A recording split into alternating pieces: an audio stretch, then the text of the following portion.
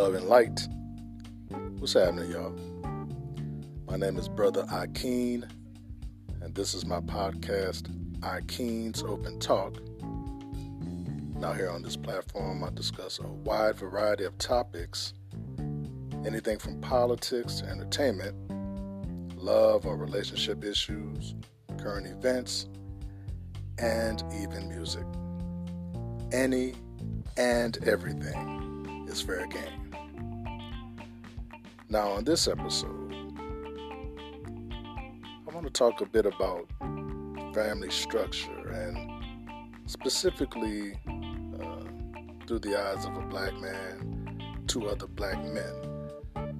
I want to kind of focus on what it is that we view as family structure, or do we even value it anymore? I mean, it seems as if though we have become immune to what I view as somewhat of a dysfunctional situation when it comes to family. It's almost like this dysfunction or this irregular behavior is the new norm. So I kind of want to examine where that comes from and why does it seem to be okay today to be so lax on family structure, especially with us brothers. But I also want to see if we can figure out some solutions. So as usual, I would love to thank you all for listening, and I hope that you enjoy this podcast. Now, let's talk openly.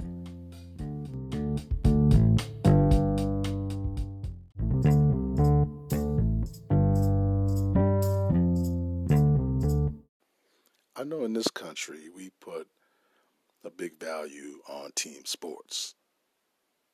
In this country, being a successful member of a successful team is a big deal.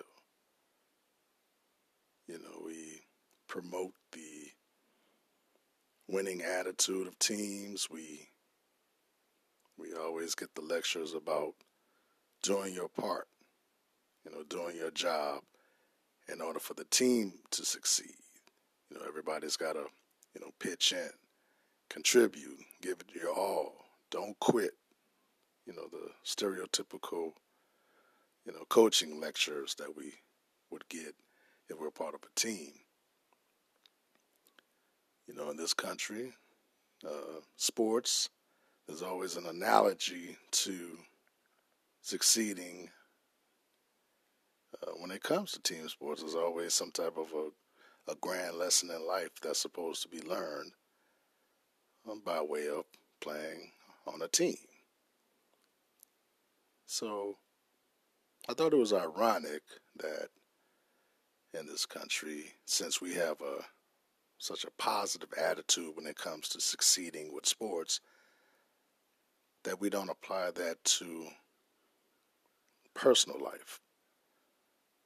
We don't apply that to family structure, it seems.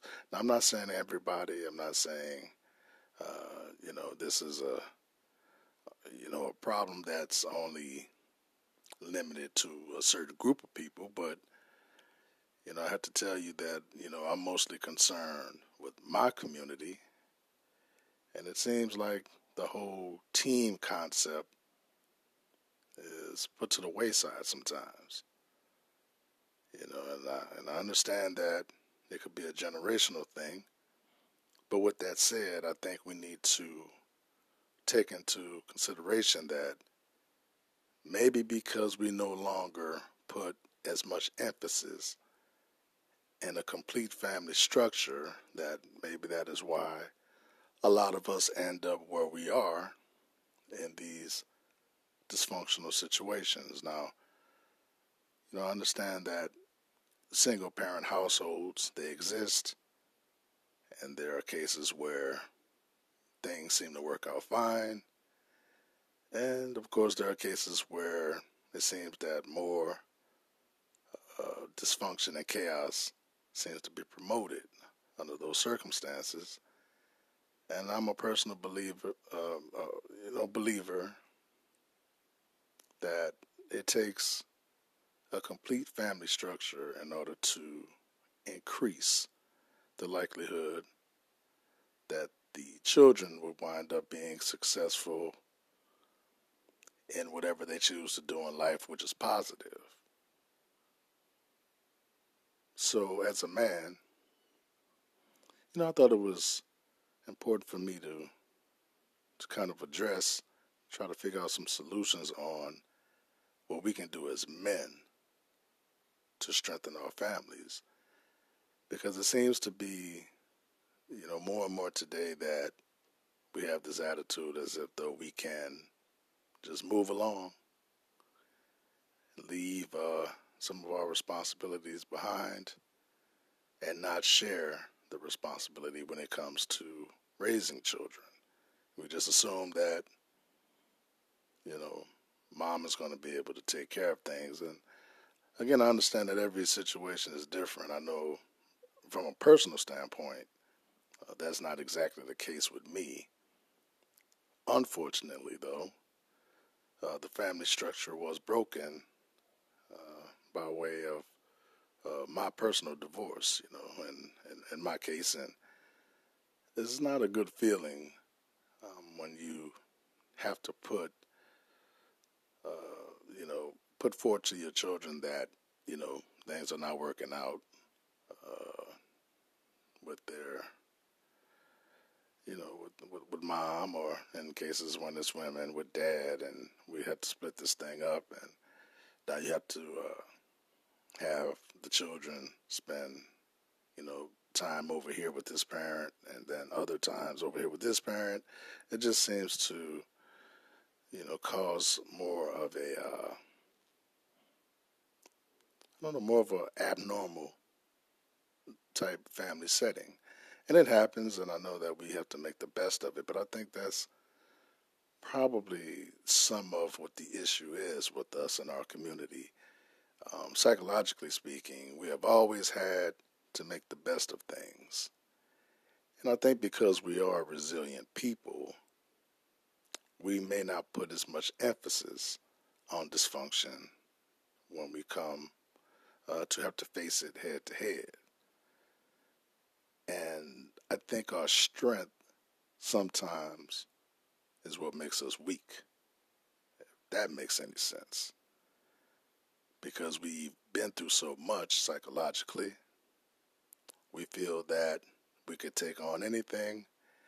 And sometimes we put up this false sense of security and try to condition ourselves or convince ourselves to believe that, okay, this is another obstacle.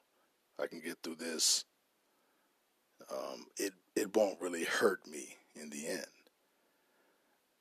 And it's admirable to be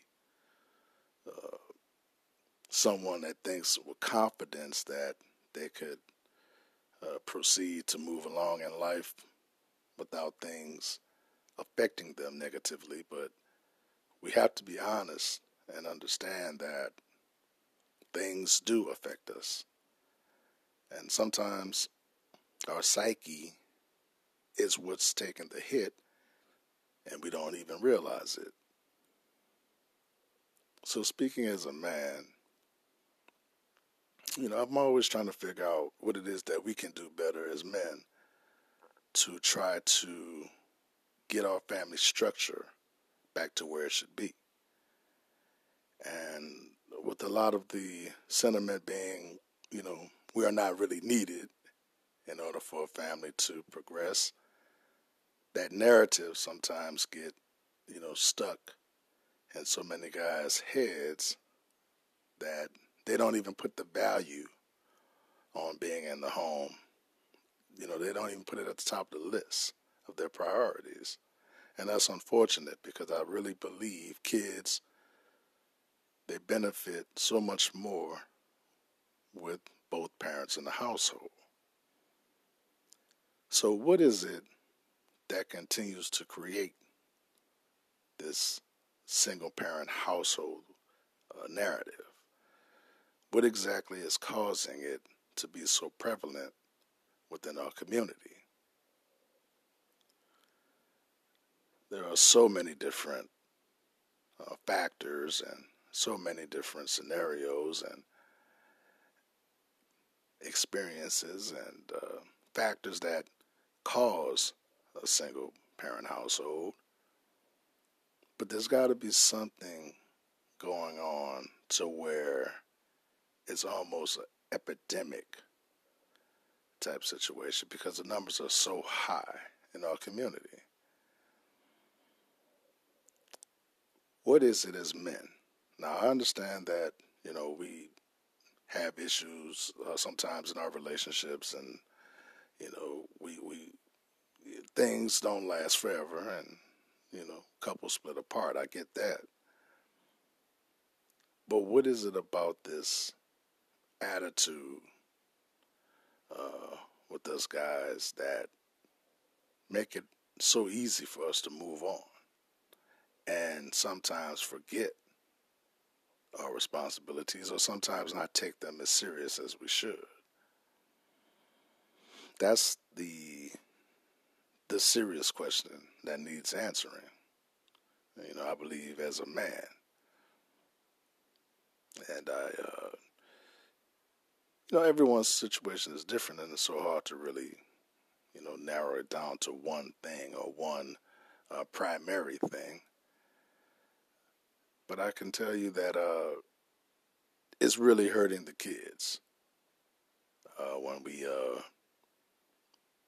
not take serious our responsibilities as fathers. Now, you can go back to the basics and say, okay, before we even get to what I'm doing wrong as a father, what am I doing wrong as a husband or as a mate? What is it that I'm doing that is creating the scenario of us having to divorce? Now, I don't want to make this about pointing the finger because it's easy to say, okay, it was my ex, she or he was the problem. Well, in this case, I'm talking, from a man's perspective. So she was the problem, she. But I think it's always important to start in the mirror before you start looking outward. So what was I doing? Or what was I not doing that caused the tension between my mate and I? I think that's where we need to start. And again, it comes down to the psychology of it all. It comes down to uh, emotionally, what am I missing? Emotionally, what am I not providing? When I was growing up, what did I see between my parents? Because it seems so easy to repeat behavior that we witness so often. And if we had parents that were in a dysfunctional relationship, well, that's what we're soaking up. And I know I was one of those guys that said, well, I'm not going to do what my parents did. I'm not going to do what my father did, once he decided to move forward and kind of do his own thing and not think much of the kids along the way. But ironically, subconsciously, a lot of times we wind up doing just that. And that's something that always amazed me. I mean, you consciously tell yourself you're not going to do it, but then you subconsciously just do it. So that is the thing. We have to look in that mirror as men and say, okay, what can I do? In this relationship, what am I not bringing? There's a reason why I'm with this person to begin with. There was something that attracted me to them. So that can't change suddenly just because we decide to make it a more serious relationship, or to marry. So, what am I doing? Now, sometimes as men, we get a little greedy.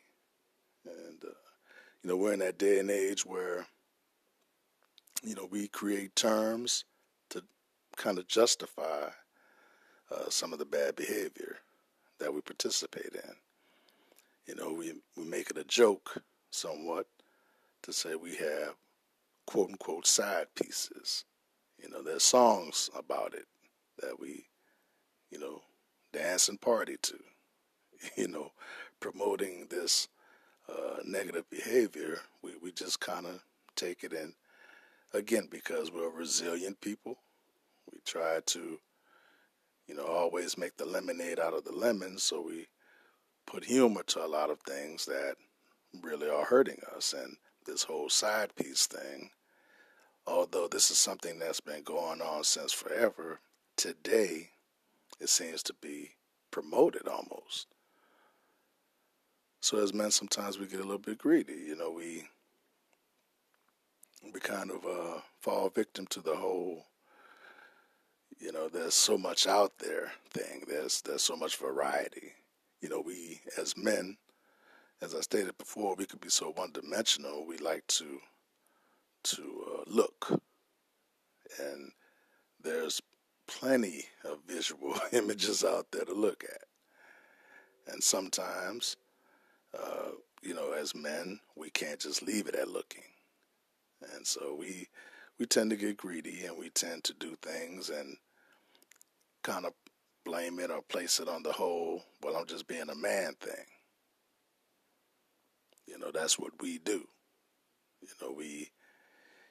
Sometimes we mess up, meaning sometimes we stray outside of our commitments or outside of our monogamous relationships, and, we put it on just being a man. It's a cop-out, of course. What it really is a lack of discipline. And you have to be mentally prepared to take on serious relationships.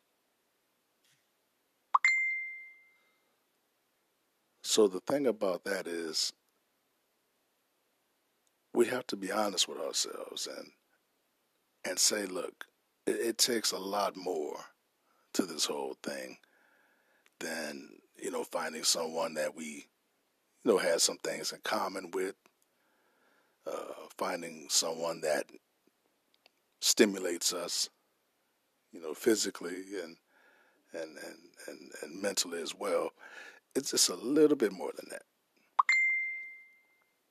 It's mostly about us.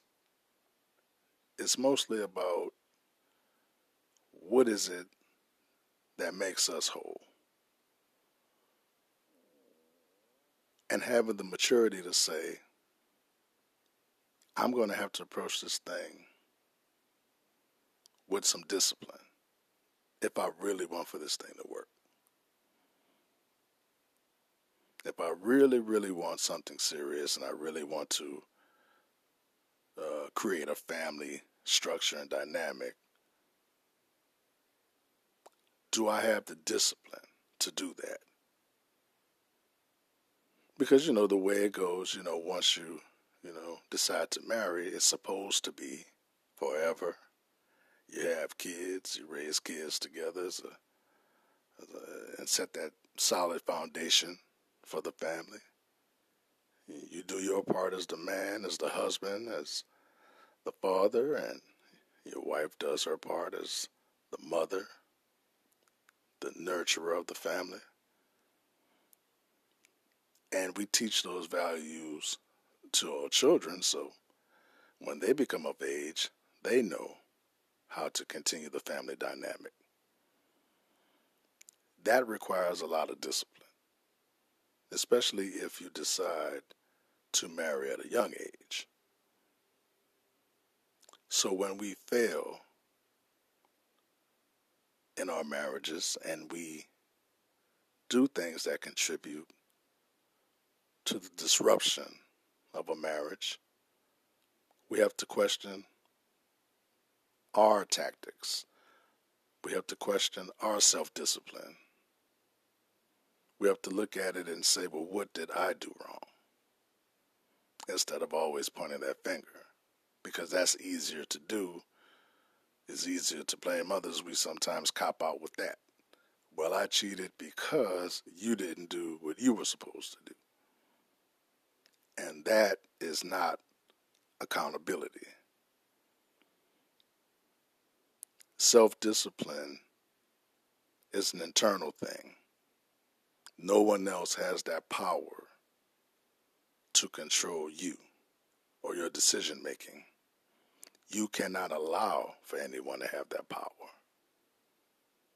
It all comes back to you. So if you want to continue to keep the family dynamic strong, then you have to look at yourself and say, and ask, actually, what can I do to keep this family dynamic strong? What can I do to improve it? That requires, again, self-examination and self-discipline. So why does it seem as if those so many men don't inhabit that? I think it has a lot to do with what we were taught, what we were not taught, what we saw growing up. And again, each case is different. I understand that, but I really think it takes surrounding yourself with people, or putting yourself in an environment where family values is a high priority and is promoted in order to take in that energy. Now, if you're surrounded by chaos all the time, then it's a good likelihood that you're going to be immune to chaotic situations and subconsciously promote them. But if you reverse that and you turn it from chaos into some type of a positive energy, then the likelihood of you, being a little bit more positive and a little bit more,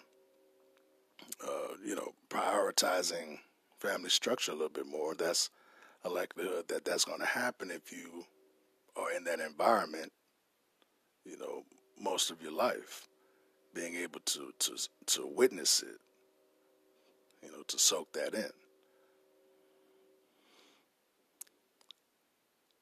So what do we do from here? I mean, many of us may not have seen that positive structure. Okay, so we can't continue to use that as an excuse, because I think many of us know that we had not seen a positive structure. So we know that that's not generally the way things are supposed to be. So knowing that, what do we do? And I think it all starts with you. I mean, if it's something that you want, you put in the work to achieve it. And if you value family structure, you're going to put in the work to promote it and to strengthen it within your own family. If you don't care, or if you're the type that's ready to point fingers and shift the blame elsewhere, then you're going to continue to have that dysfunction. And I call it dysfunction because usually what comes with, divorce, or what comes with these breakups, sometimes emotionally, we're not ready to deal with it, or we're not willing to, and that's where that breeding grounds for dysfunction starts. So if we're really serious about countering that, I think that comes down to us putting in the work. As men, we have to lead by example. The young men today they're not going to learn it if they don't see it being done by the elders. Or at least they're not likely to. Let's put it like that. And there's only so much that mom can do when it comes to raising young men. So I think we have to get serious. I think, we have to stop living this arrested development type lifestyle. We're wanting to rap and make mixtapes in our 40s and 50s. I think we need to put that stuff to the side, and start thinking example. I want to be a positive example. I want to be someone that can teach. And I think that's the key to turning things around. It comes down to us as men. The family dynamic, in my personal belief, starts with us. Because if we're going to take on the traditional role as being protector and provider and things of that nature, then we are the foundation. And as the leader, your family's going to go where you lead them. So just like with team sports, the team is going to take on the personality, most likely, of its leader, of its coach, of the one that takes on the responsibility of leader. So it's only going to go where we allow for it to go. So as men, we really have to do some self-examining here. The family structure counts on us. And if we decide to take this thing seriously, we can turn things around. If we continue to dish off the responsibility onto others, we can't get upset and start pointing fingers at others when things go wrong. We passed that buck.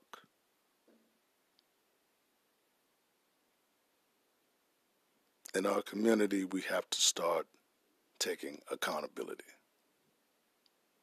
That's something that a lot of us have become distant from. Accountability. Everything is an excuse. Everything is someone else's fault. That's where we lose. Someone has to stand up and say, that's on me. I have to do better. I have to go back to the drawing board and come up with a better plan. I cannot allow for everyone else to take on this responsibility that is supposed to be afforded to me.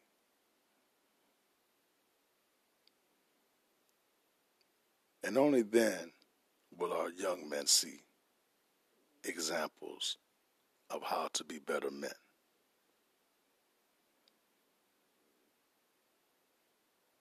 So again, to wrap this thing up, I think in order for our community to advance, it starts with the family structure. We've got to get that sound idea of structure back. As men, we have to remain in our households with our families. As men, we have to be accountable. As men, we have to be leaders. No more standing behind our partners. No more allowing for our partners to take the hits. We have to stand up as warriors and take the hit, wherever it's coming from, because that is our responsibility.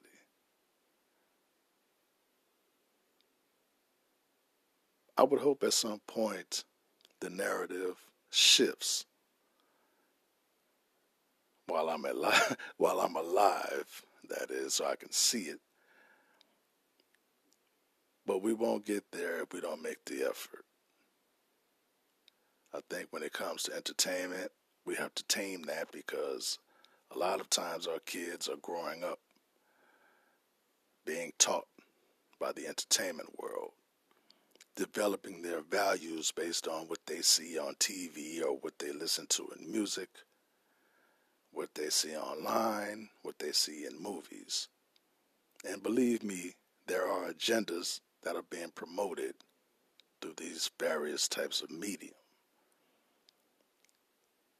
So I think we need to get back to raising our own.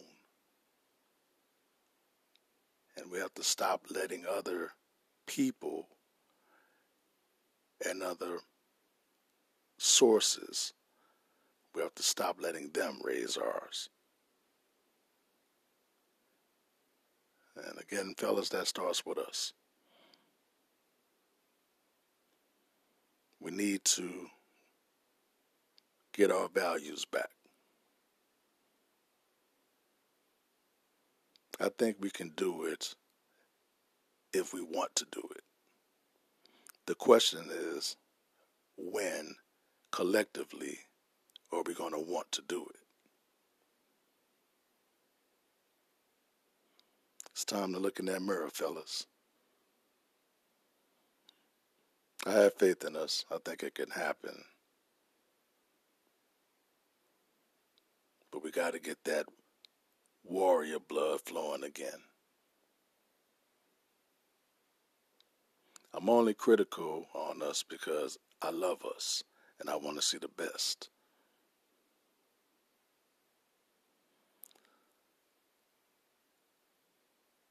If you agree or disagree, let me know. If you have any ideas of what we can do to turn things around as a community, let me know.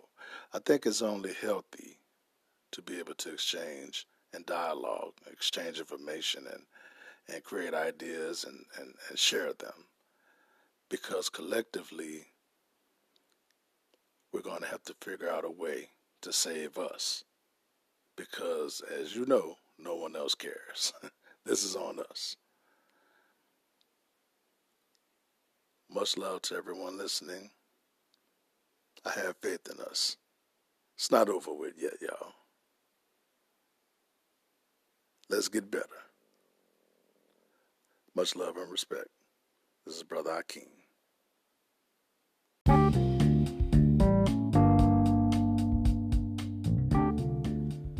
Thank you for listening to Akeem's Open Talk. Now, if you would like to leave a comment or two, or if you have any questions, or even an idea for a topic for a future episode, please look up my Facebook group on Facebook and join. Now it's under Akeem's Open Talk.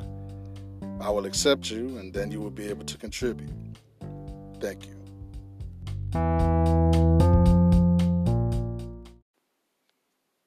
Okay, here we go again. The lap dogs are barking for their masters. You know, I get up this morning and I read of a very disturbing story, which lately, unfortunately, that's not been an uncommon theme.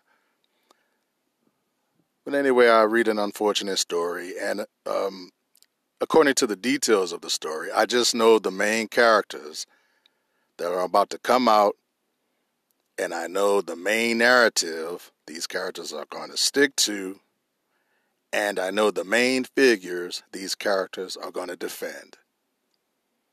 And lo and behold, here comes the narrative and the commentary popping up on my Facebook timeline. I mean, I just knew it was coming. It was so easily predictable. Now, as most of you may know, the story I'm referring to is one of two that I've seen, by the way, this morning. I'm going to bypass the other story because I think it deserves another podcast episode in its own. It was a very disturbing story out of Minneapolis. But I'm going to focus on the story that came out of New York City Central Park. where there was a brother who, let's just say, he was called out of his name for attempting to do the right thing. And he was called out of his name, ironically, by someone who you just know had no intentions on trying to resolve an issue the right way.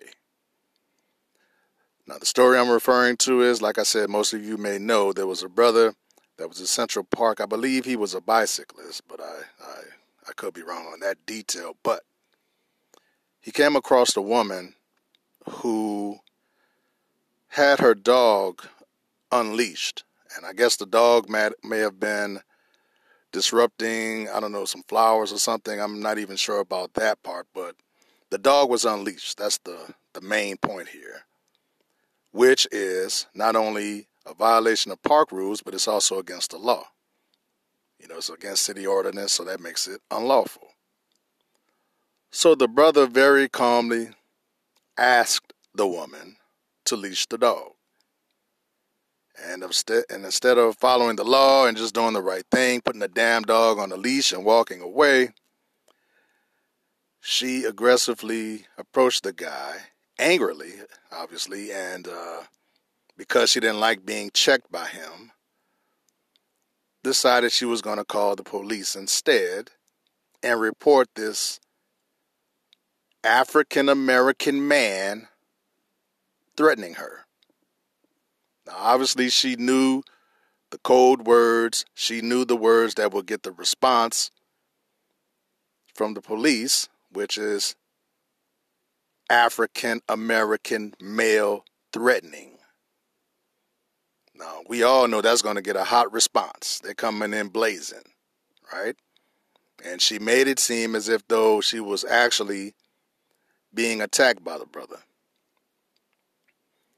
Good thing he recorded it all, and it was shown, obviously, that not only was he not attacking her, but she was the aggressive party, looking as if though she wanted to attack him. But she knew the tactics to use. She was the one playing the role as a Karen. And most people online were familiar with that term, that slogan. Basically, a Karen being the one who inserts herself into everyone else's business, trying to police them, basically black folk. She's wanting to police black folk. And when things doesn't go her way, she then turns victim. Then she starts to cry and whine, and now she wants to get law enforcement involved because they're going to come save her, playing the damsel in distress role. Well, going back to the commentary that popped up on my news feed this morning, one of the well-known defenders of the right, defenders of the white, popped up with her narrative as usual. And what I thought was ironic was she actually called the brother a Karen, which at first I thought she would, not use that term because that term, that's anti-white woman. So she's usually defending those types. So I figured she'd condemn the term, but she herself used the term. But she used it against the black man because she was upset that in this case, when the white woman wasn't the law-abiding citizen and she was called out on her actions, the black man himself decided to input his own say into the situation by asking the woman to leash the dog. So she calls him a Karen and blames him for half of the conflict. Okay, now I'm confused because weeks ago, when it was the McMichaels killers who called themselves performing some type of a citizen's arrest on a man that didn't commit a crime, she defended their actions, saying that, we got the right to police and patrol our own communities. When we see someone we think doing wrong, we have the right to try to approach them and detain them for the police. And if they got to bring guns to the scene to do that, that's okay too. So when it was the killers of Arbery, you know, the brother that was killed in Brunswick, Georgia, a couple months back, it was okay. You know, it was okay, the actions that they took to track the man down and try to do what they thought was the quote unquote right thing. It was okay to be Karen then. It was okay to get involved. It was okay to come out and protect the community from the wrongdoing black man that's just out here lying about jogging because he's up to doing no good. He's up to stealing. He's up to causing destruction. He's up to coming to get your white kids. You know, it was cool to be Karen then. But in this case, the brother asked. He didn't give a directive. He asked, could you please leash your dog? Which is an unlawful act to not have your dog leashed. So when the woman reacts the way she does, instead of this particular commentator calling out the woman and saying, you know what, she broke the law, she could have avoided this whole thing if she would have just did the right thing, leash the damn dog, and go about your day. Now saying that, you know, that would have been too much. See, we still got to find a way to assess the blame on the black man. So we're going to call him a Karen and say he should have minded his business. Really?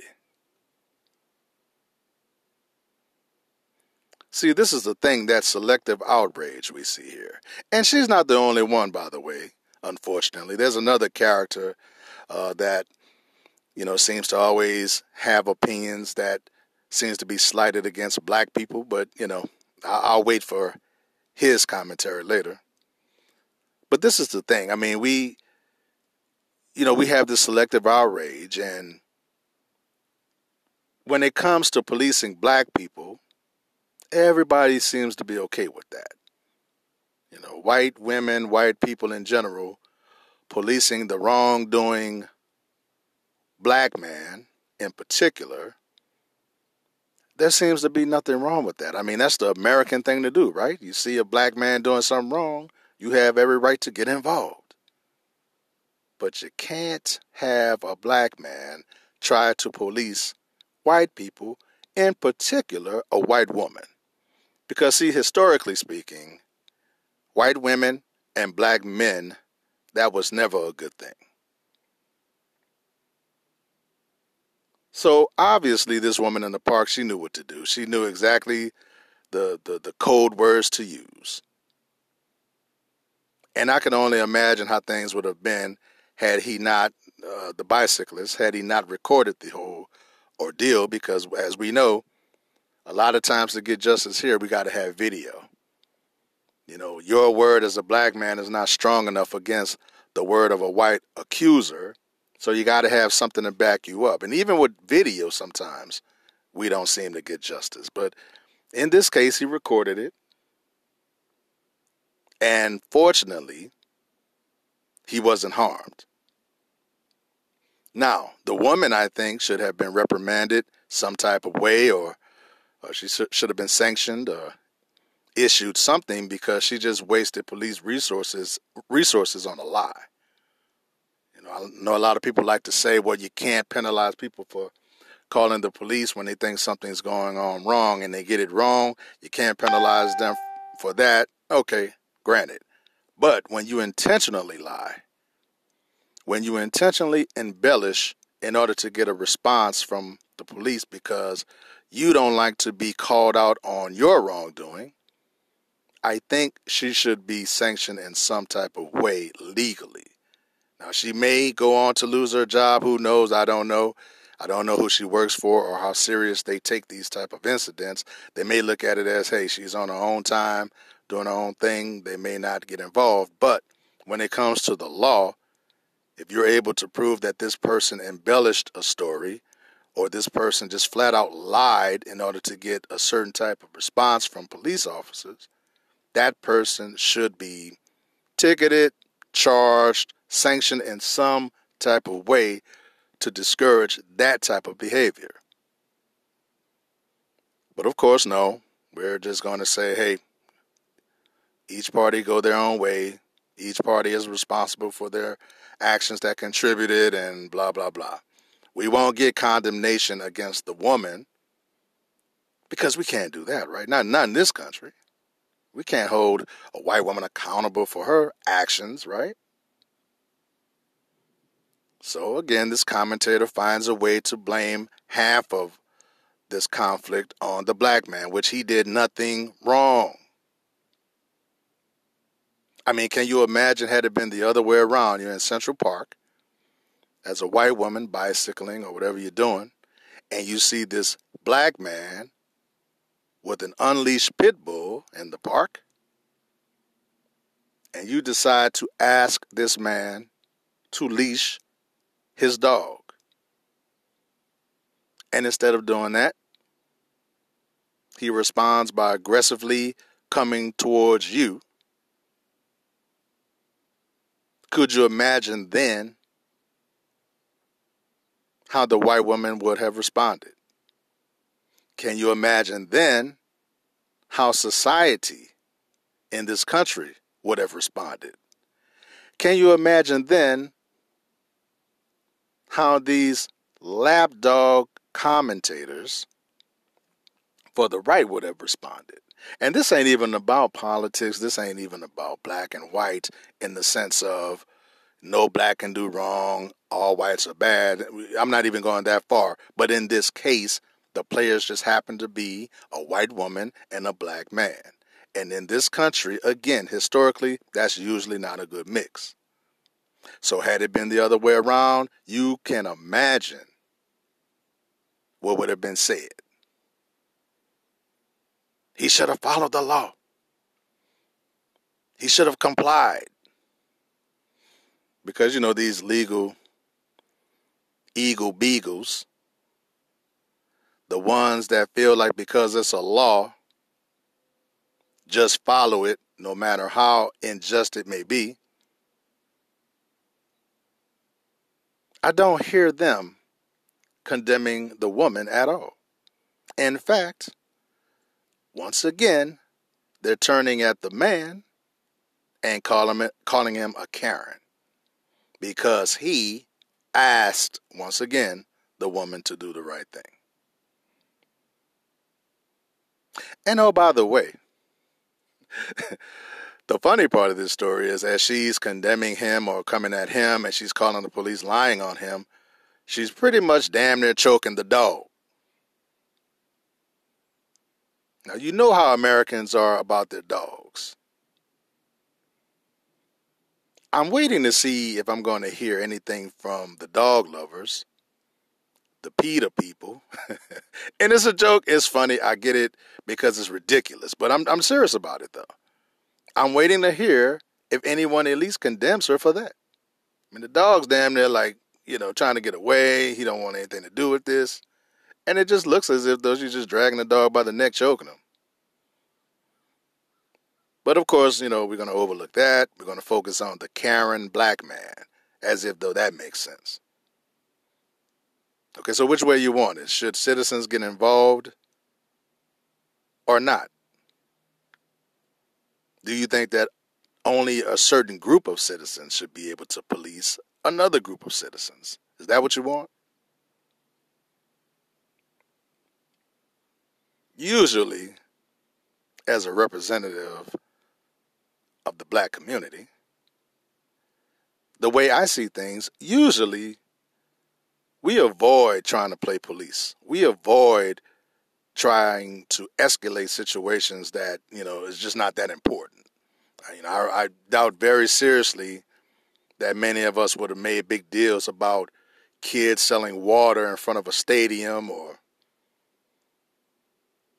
somebody barbecuing at a park. You know, those type of things, usually as black folks, we don't really pay much mind to that. It's not important to us. We're not calling the police to rat anybody out for pretty much minding their own damn business. See, that's where that Becky thing started. You know, Becky will rat on you. she'll rat on you. I don't know. She's jealous. I don't know. She got some other issues on her mind. I don't know. But she wants to lash out at you.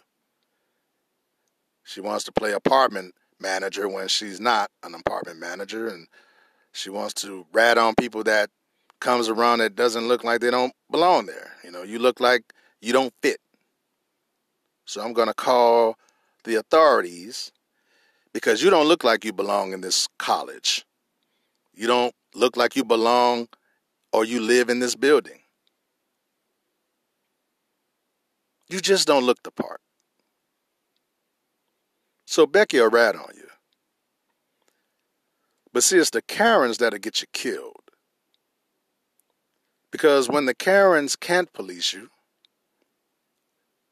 they'll turn the whole scenario into them becoming the victim. And now they're under attack. And they get dramatic. And they play that whole victim role to a T. They're wanting to come get saved and protected. Because their policing methods didn't work. I saw this other clip. I don't know if it was a movie, a joke, a prank, or what. I think it was authentic, but it was just so ridiculous, I had to consider it being a prank. There was this woman, she was in front of this car. This car was just stationary. It didn't move not one time. And she evidently was on the phone calling authorities saying that she was getting ran over by this man. Now, the man, I don't want to prejudge, but I'm not leading to think that he was a black man. Let's just put it like that. It didn't, strike me that he was, and I don't mean to come off as sounding,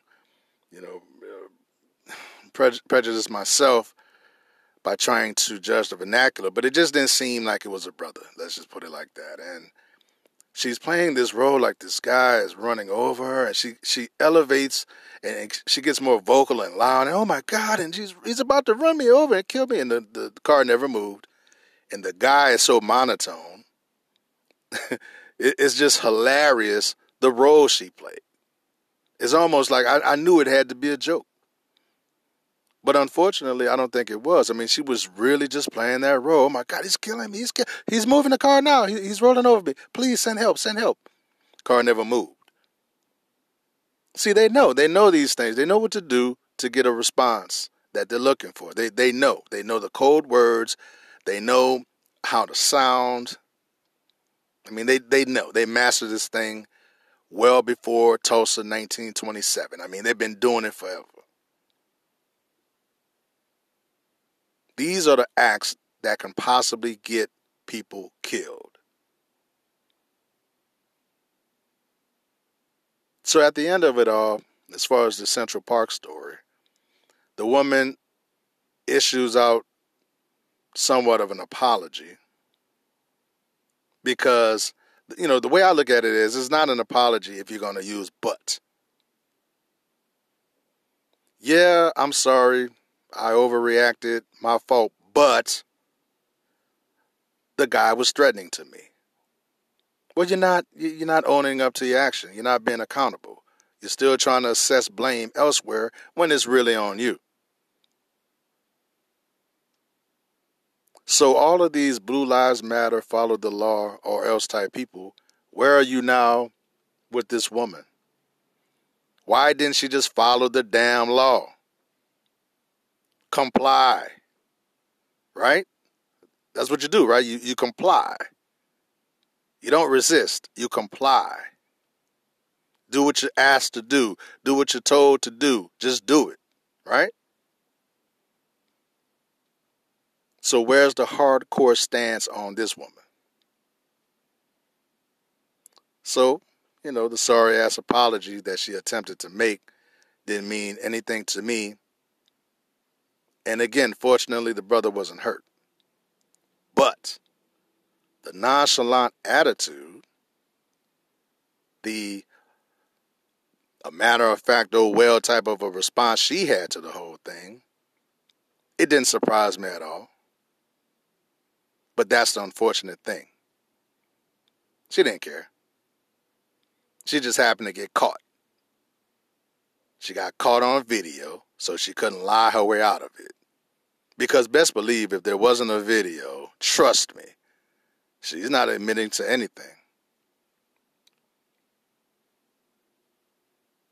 See, these days, the video may be the thing that saved our lives.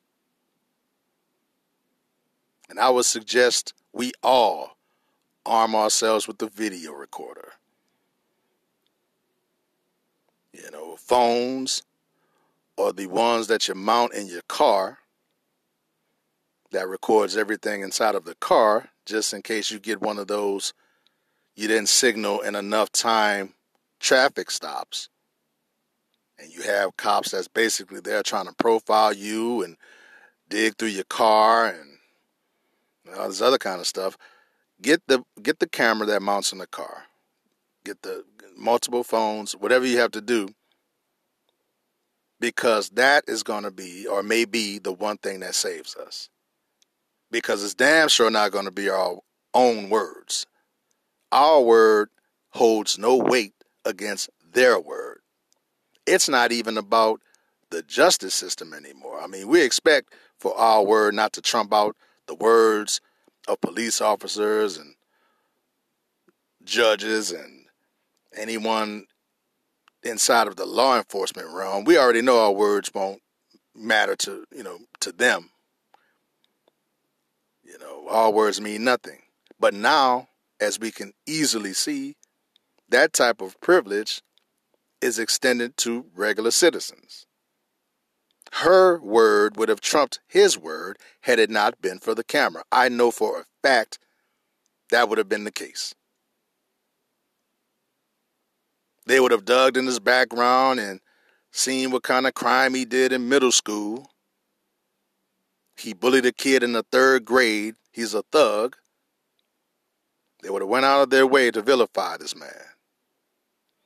And they may still do, because they're pissed off that a black man called out a white woman. So they're going to make it as if though, well, here we go, this guy, how does he have the nerve to try to correct her? He smoked weed when he was in high school. He shoplifted bubble gum when he was in middle school. That's what they do.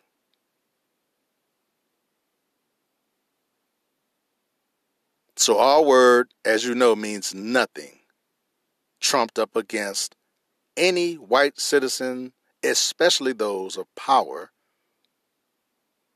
Our words mean nothing compared to theirs. So we need the video. And let me go back a bit. I don't mean to generalize, okay? So no generalizing here. I'm not going to say everybody is a certain way. But we all know the history in this country and the actions that some people take when they lie. Those lies can get people killed. And it's usually us people.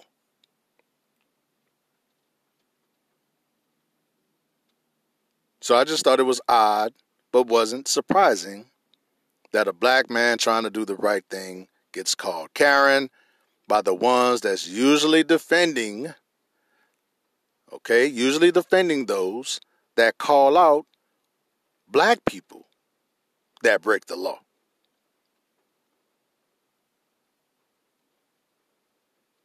Don't recall her or the guy that I'm expecting to make a comment later. I don't recall them calling McMichaels, the McMichael killers. I don't recall them calling those guys Karens.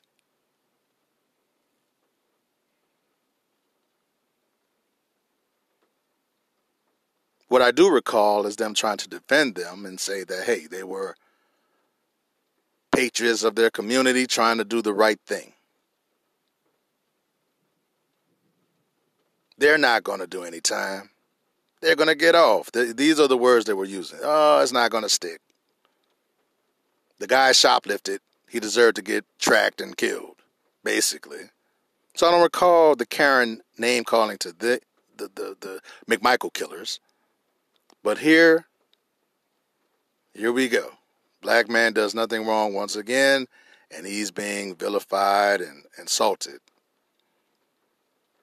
That's the country that we live in today, folks.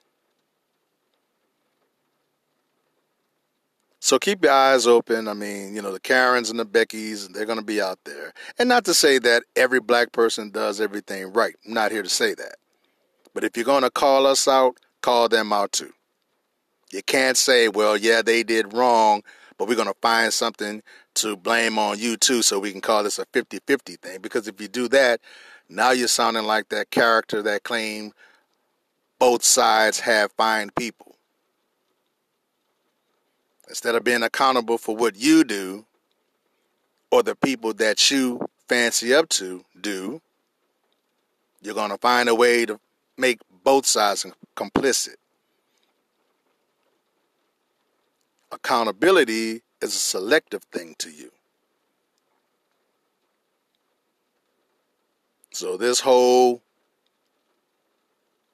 I'm going to come out and play junkyard dog for the massa,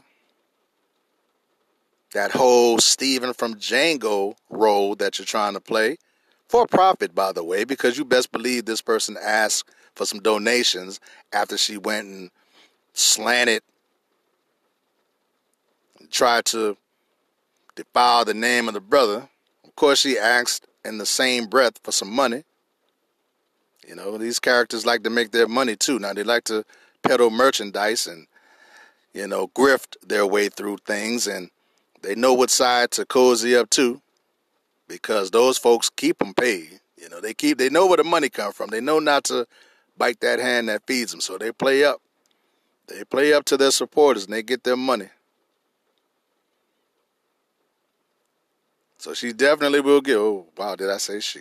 This person will definitely get paid. She's going to, once again, sorry, no she. This person is going to get patted on the head.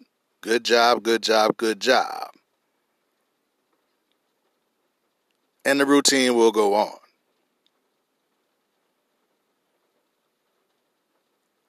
Just be aware. Be conscious of what's going on. Be alert. Be prepared. Be ready to defend, because they're coming at us all day, every day. They're coming at us politically, socially, and economically. So just pay attention to things. I could tell you pretty much how these stories, when I hear them, I could tell you who's going to be on what side, who's going to blame who. Before all the facts come in and all of that kind of stuff, they're still picking sides, though, I notice. They don't wait for the facts to come in. That's just something that's said to try to find defense of the wrongdoers, usually for them. But anyway, just pay attention. Watch who defends who. Watch who says what about who. You'll be able to piece it all together. Again, I appreciate you guys for listening. I appreciate your support. Anything you have to say to me, whether you agree or not, you know how to do it. Just contact me in my Facebook group. My name is Brother Akeem. Much love and light to you all. Much respect. And I'll see you down the line.